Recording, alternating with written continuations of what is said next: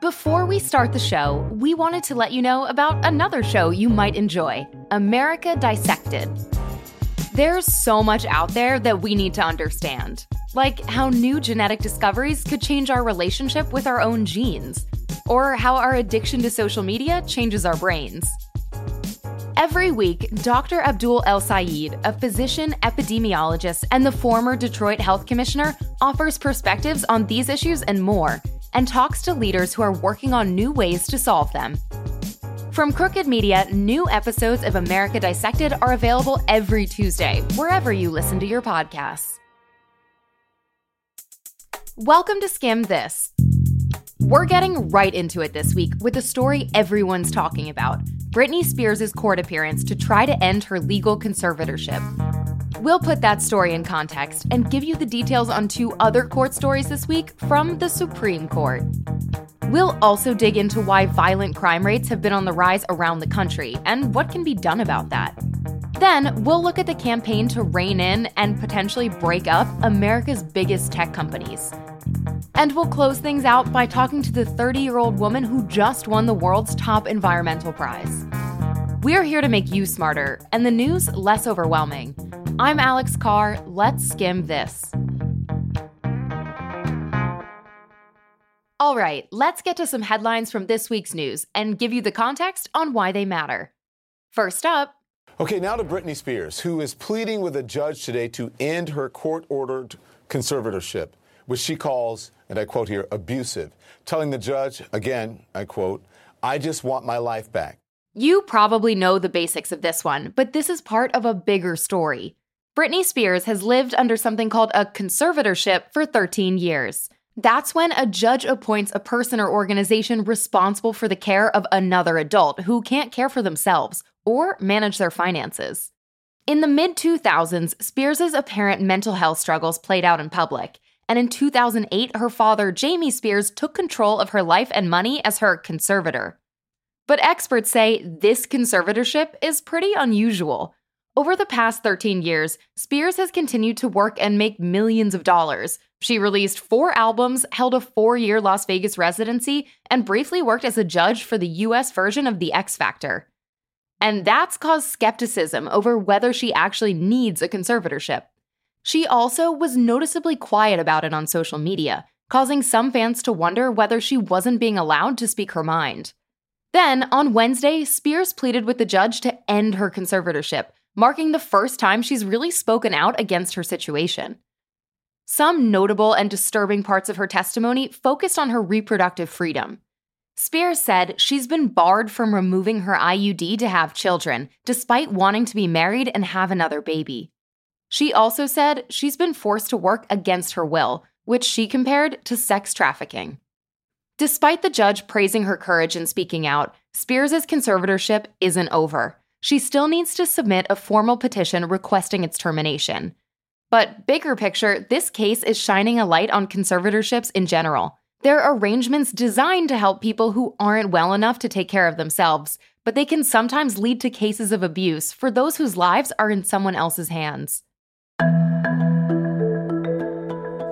Okay, our next two headlines unfolded in a very different courtroom this week. The Supreme Court has handed a massive victory to college athletes in their efforts to receive fair compensation.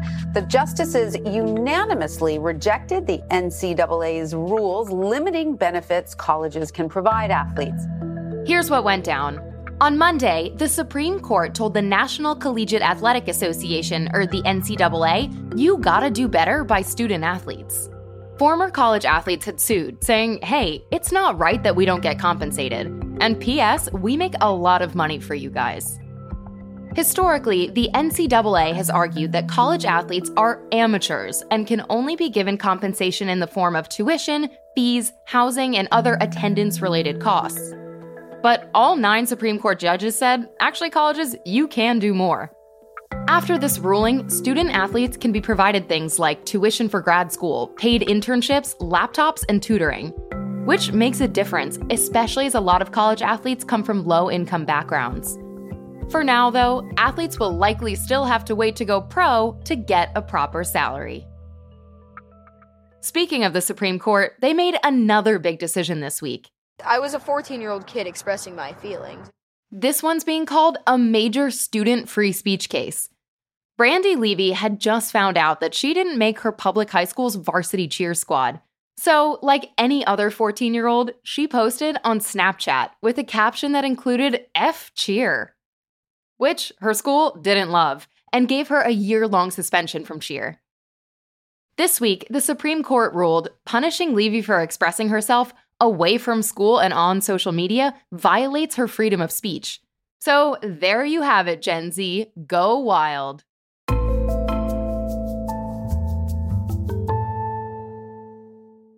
No matter where you live in the US, you've probably been hearing about rising rates of violent crime lately, a trend that's been happening since the start of the pandemic. We wanted to learn more about what's going on, what's behind it, and how this week President Biden said he hopes to fix it. To do that, we called up Luisa Aviles. She used to work for the NYPD and for the New York City mayor, and now she directs a research project at the National Network for Safe Communities, a part of the John Jay College in Manhattan. What's absolutely clear is that big cities across the country saw a tremendous surge in gun violence and homicide in 2020 and in the first quarter of 2021. Big cities across the country were up in 2020, something like 30% in homicides. And in cities like New York, that means that the city is seeing homicide numbers that it hasn't seen in 15 years. New York has been a great national success story around declining homicide and shooting violence, which is part of what makes this so upsetting. Aviles says despite this recent increase in violent crime, crime rates are still lower than they were 10 or 20 years ago. And in most places, she says crime is occurring where it's long been more common, in underfunded, economically deprived, or educationally segregated communities. This isn't random. It's not a random increase. This is not people who have been completely uninvolved in and not at risk for violence suddenly becoming involved in that, right? This is parts of our community that live with this risk, live with higher rates of violence, that are exposed at higher rates to violence. Things are ramping up in those places and in that way. But that doesn't explain why things got bad when they did. That's where the pandemic came in. Aviles says some cities have been using types of face-to-face community outreach called credible messenger programs to de-escalate violence. These programs are proven to reduce violent crime by connecting people with services that actually address their problems. Similar programs in hospitals that connect shooting victims to services are also proven to reduce homicides. But when things started shutting down last year, those programs stopped.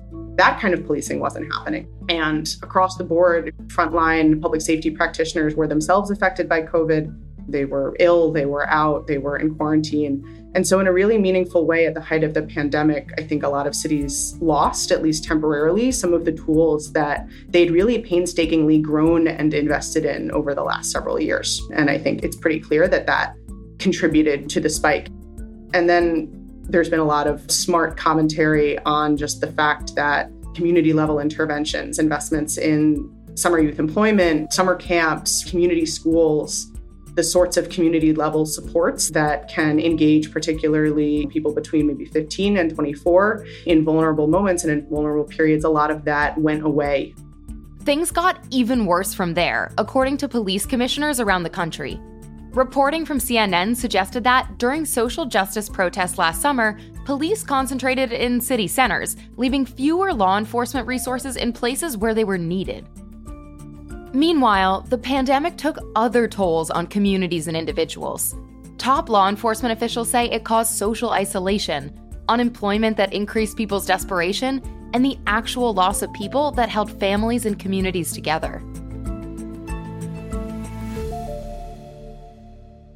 This week, like a lot of recent weeks, violent crime was in the news, especially here in New York City, where voters selected their nominees to be the next mayor.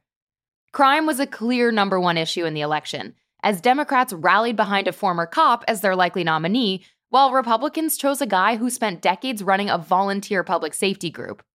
Aviles says it makes sense that this trend has become a political issue. Violence is personal.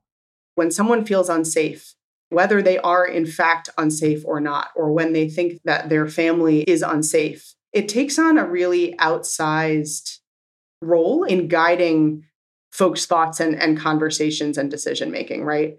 And I think that's understandable, but I think that it's important to be sort of rigorous with ourselves, to be guided by the facts and to be open to the idea, right, that fears are easily manipulated. They're subject to all kinds of biases that we can hold without ever realizing. Fear of crime in particular is profoundly racialized. So I think the best thing that policymakers can do is to be guided by the science. On Wednesday, President Biden tried to do just that, presenting a 5-part plan to deal with the increase in violent crime. He called for investing more in the community policing programs that Aviles talked about earlier. Also in the plan, programs that help violent offenders restart their lives and find jobs after prison. Summer youth programs, substance use disorder treatment, and housing support could also be expanded. Biden's final 2 points involved a pair of buzzwords more likely to get people talking: guns and police. Biden called for cracking down on law-breaking gun dealers who don't do background checks, who fake records, or knowingly sell guns to people who shouldn't be allowed to buy them. Biden ultimately wants more money from Congress to do that, but in the meantime, he said 5 strike forces would be deploying in the next month to go after illegal gun dealers. And finally, Biden said that, quote, "This is not a time to turn our backs on law enforcement." Though we should point out, he hardly gave the police a blank check either. Instead, he said communities dealing with rising gun violence would be allowed to use some COVID relief funds to hire more officers, specifically for community policing, or for going after illegal gun dealers or gun traffickers. And there was another catch. Cities can't increase police funding beyond pre-pandemic levels. So while Biden's plan is far from a defund the police approach, Aviles says it could help cities fund law enforcement programs that were working before COVID. Right now, some cities are in crisis. I don't think every city needs big infusions of new funding for policing, but the police in this moment have a big role in producing public safety. That's just true. They are in most places, if not by design, the best actor. They are in serious ways the only one standing. We don't have, in practical terms, the alternatives stood up and staffed and at capacity to take on a lot of what police have been doing. So I'm open to the idea, right, that there are some cities that, given the impacts of COVID and retirements and coupled with the extreme escalation of violence, may feel that additional support for their police department, particularly in the areas of community policing, should be a part of their public safety landscape. I hope that it's a temporary part. Louisa, thank you so much. Yeah, my pleasure.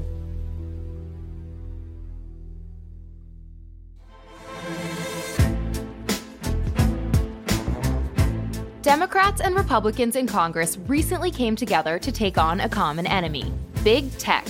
Specifically, the big 4 tech companies: Apple, Amazon, Google, and Facebook. Earlier this month, a bipartisan group of lawmakers in the House introduced 5 bills that are trying to strip away some of the power those companies have. If these bills passed, they'd be the biggest update to antitrust laws in decades. Before we get into the pros and cons of passing these laws to regulate big tech, let's explain the point of antitrust laws. Antitrust laws are used by governments to help set up the rules of a competitive marketplace that's good for businesses and consumers. These laws aim to stop companies from becoming too powerful and turning into monopolies that dominate entire industries and face no competition. Which leaves us without alternatives if we don't like what one company is selling. Here's looking at you, cable and internet companies. One way antitrust laws try to stop this is by making it financially frustrating for companies to buy up their competitors in the first place. And the other way is, now that companies are enormous, antitrust laws can be used to break them up. As in saying, Amazon, pick a lane. You can't be a marketplace, a web hosting company, and a manufacturer. With Congress finally thinking about whether to do this, we wanted to explain both sides of the debate about whether it should. Let's start with the arguments for breaking up these tech giants.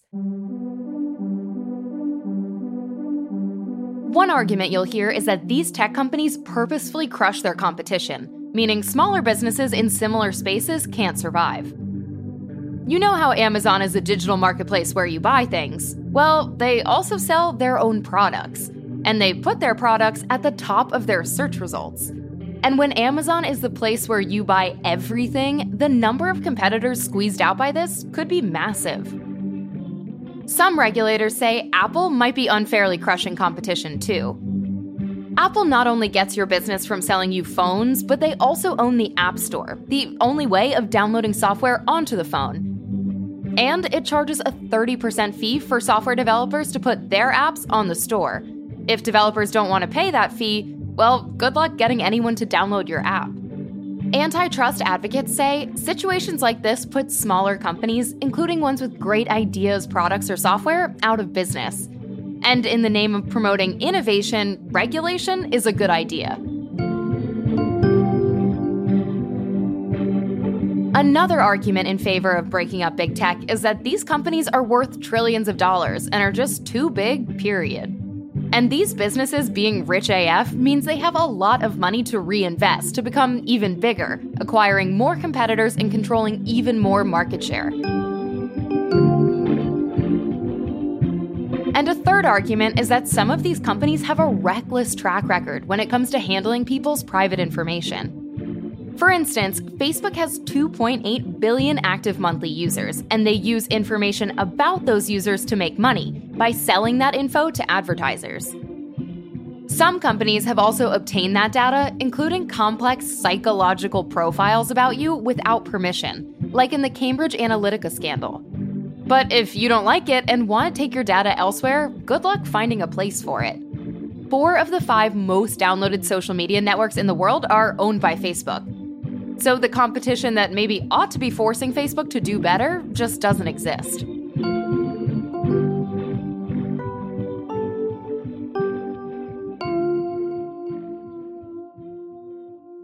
So those are the arguments in favor of trying to strip these companies of some of their power. The arguments against: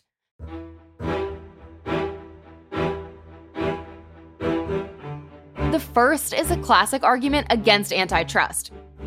Basically, if you overregulate companies in the marketplace or take away their innovations, they're not going to try to innovate again.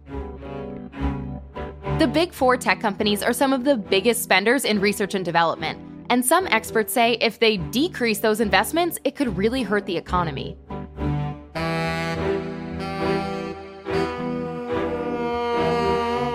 Another argument against breaking them up is that the government shouldn't be picking winners and losers. And it's not fair for Uncle Sam to step in to limit the success of any company.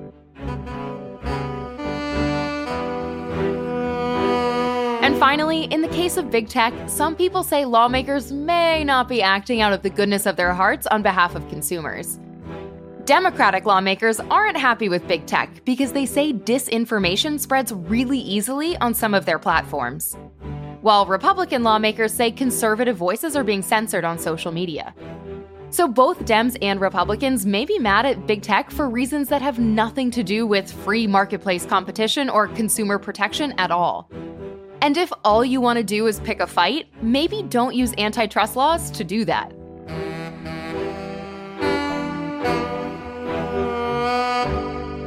Those are some of the arguments in favor and against breaking up some of the biggest companies in America and in our own lives. But as for whether we'll actually see Republicans and Democrats play nice and get any of these bills passed, we'll keep you posted. And P.S., if there's a debate you're having with friends or family right now and you want us to break down both sides for you, let us know. Send us an email to audio@theskim.com.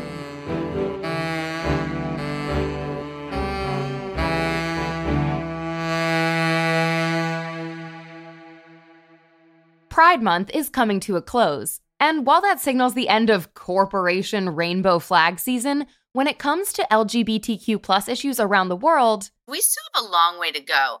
That's Sarah Kate Ellis, president and CEO of the advocacy group GLAAD. There's still nearly 70 countries around the world that continue to criminalize same-sex relations. But it seems like the U.S. government wants to change that. Just days after his inauguration, President Biden signed a memo promising to prioritize LGBTQ+ rights in America's diplomatic dealings around the world. And Ellis says that's the right approach, since, as far as she sees it, change starts at the top. It starts with him leveraging other opportunities to show how important we feel as a country that this is, that human rights are critical. We have our embassies, we have our power within those embassies, and then we have power within other deals and trades that we do. Let's get more specific, since Biden's big February memo did set out some pretty clear goals. First, it directed the U.S. to put pressure on the 69 countries that still criminalize same-sex relations, or gender identity or expression. Second, it said the U.S. should do more to protect LGBTQI+ asylum seekers and refugees, especially if they're facing an immediate threat. Third, it called for prioritizing anti-discrimination work through foreign aid. And fourth, said the U.S. should speak out quickly when human rights abuses are committed overseas. So that's what Biden signed the U.S. up for. 5 months into his presidency, how's he doing? According to Jessica Stern, director of the advocacy group Outright International, LGBTQ+ asylum seekers and refugees are being given priority in the immigration process. There's no question that this administration is trying to put its actions where its words have been, in actions big and small, and we expect to see more of it. In addition to domestic policy moves like changing immigration policy, Stern says she's seen the U.S. start to come back to advocating for human rights at the UN, where Outright International didn't feel a whole lot of love over the past 4 years. Under the Trump administration, we maintained a positive relationship with what's known as working level diplomats at the U.S. mission to the UN. But at a senior level, no one would talk to us. It wasn't even 72 hours after President Biden was sworn in that I got my first email from the U.S. mission to the UN. And Stern says it wasn't the courtesy of saying hi that mattered. It's what the email asked. Can we have a meeting to discuss some of your priorities so that we can see what areas there would be for collaboration with the new U.S. administration? That's a sea change. Because when LGBTIQ civil society is actually directly consulted, we can advocate for our priorities, and we have a government that's listening. Listening and starting to speak out, including overseas. Sarah Kate Ellis from GLAAD says, remember Pride 2020? If you remember Pride last year, there was a specific memo that went around that embassies couldn't raise the Pride flag. This year, that's not the case. Jessica Stern from Outright says some proof of that could be seen in the Middle Eastern country of Bahrain. I saw a statement that the U.S. mission in Bahrain issued in honor of Pride Month to try to explain how pride is an American value. It said, fighting discrimination is an American value, whether it's based on anti-Blackness, the fight for women's rights, or whether it's about the fight for LGBTIQ rights. And so long as we're hosted by your country, we're going to be trying to fight for an inclusive notion of discrimination that incorporates everybody. Those words are powerful. And Stern says she's seen action too. So in Uganda, 44 people were arrested at an LGBTIQ emergency shelter.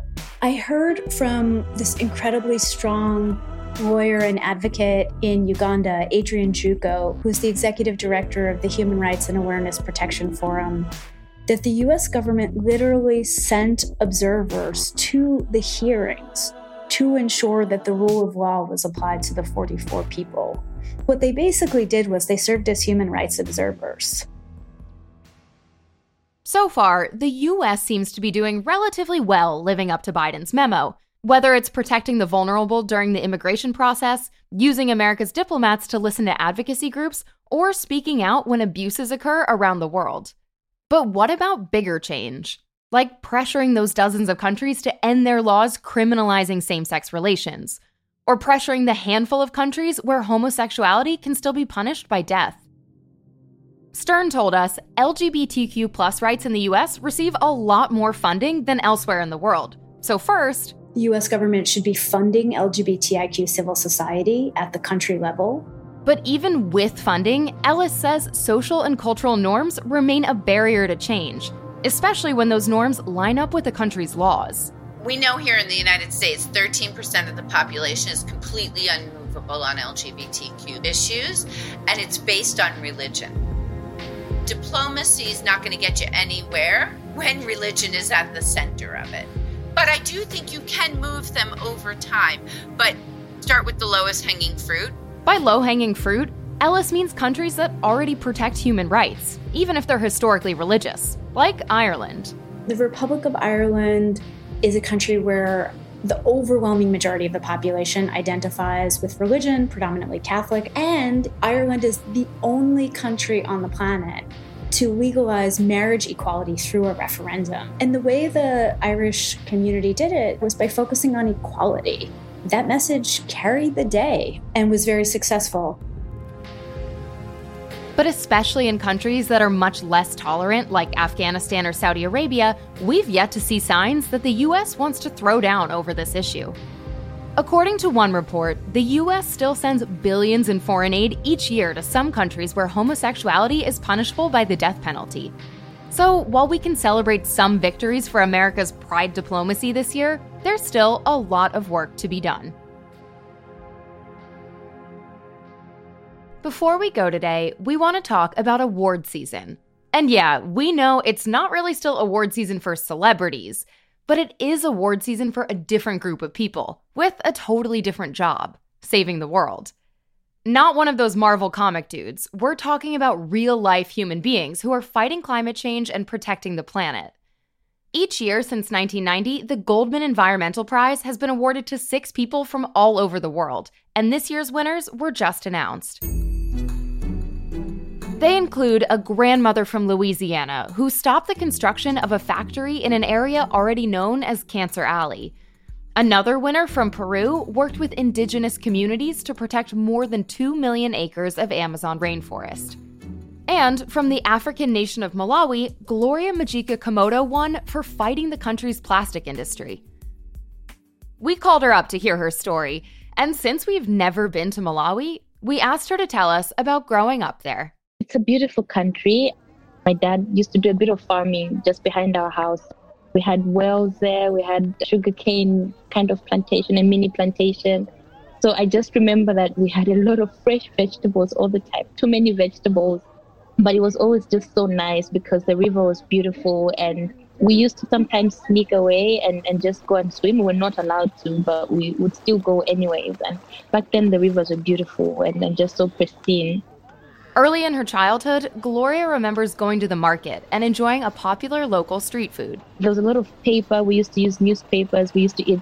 We have what we call chiwaya, which is like a fast food kind of street food, and you'd eat it from newspapers. And it was always annoying that you would still get your hands a bit dirty from the ink from the newspapers. But it was all good fun, and I actually miss those days quite a lot.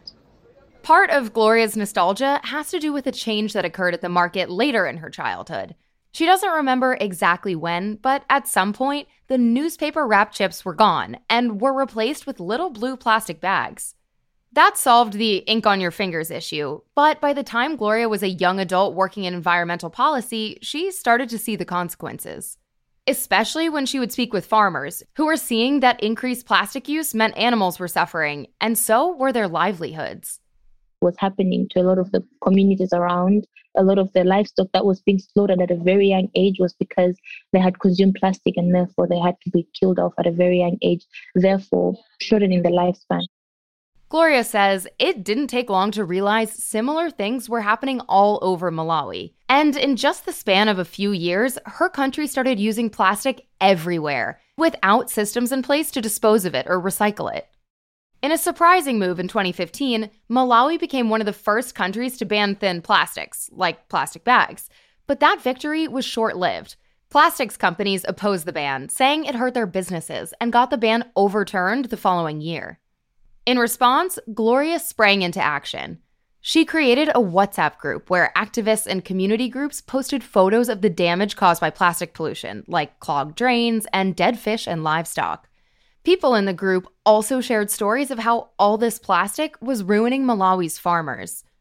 Those stories, Gloria said, provided powerful counter-arguments to the plastic industry. And as much as they would claim that they were a huge contributor to economic development for the country, you could not deny that they were holding ransom an even bigger part of the economy, because agriculture for us fuels about 30% of the GDP, which means that they're bigger than the plastic industry. So this was not a valid claim, and we had to demonstrate that. So we put together the stories, we worked with media, we organized marches, and it was really interesting to just see people come together. And you had school kids that would come and then say, we want to join in on the march. And you had people in the streets who came out to just meet us with all their banners and said, we support this and we want the ban to happen. Long story short, after a lot of court battles and lots of marches, the plastic bag ban was reinstated in 2019, and it's still in place today.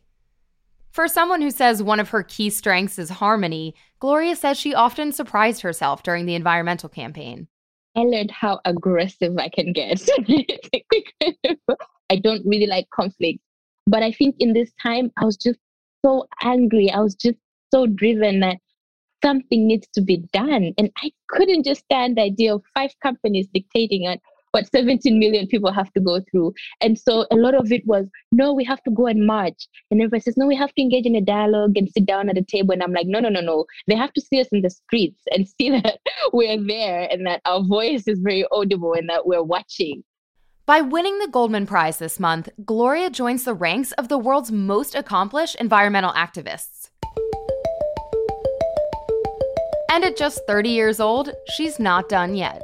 It's really incredible to be a young woman who would get this kind of recognition at such a young age, and to be a young woman in what I would absolutely say is a man's world still, because for us, the policy sector is still very much dominated by a lot of men.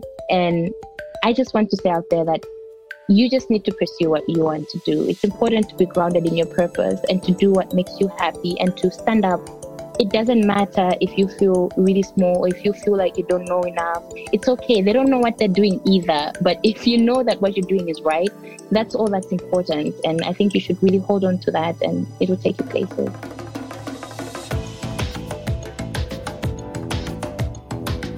Thanks for listening to Skim This. This podcast was skimmed by Luke Vargas and me, Alex Carr, with additional help from Kira Long.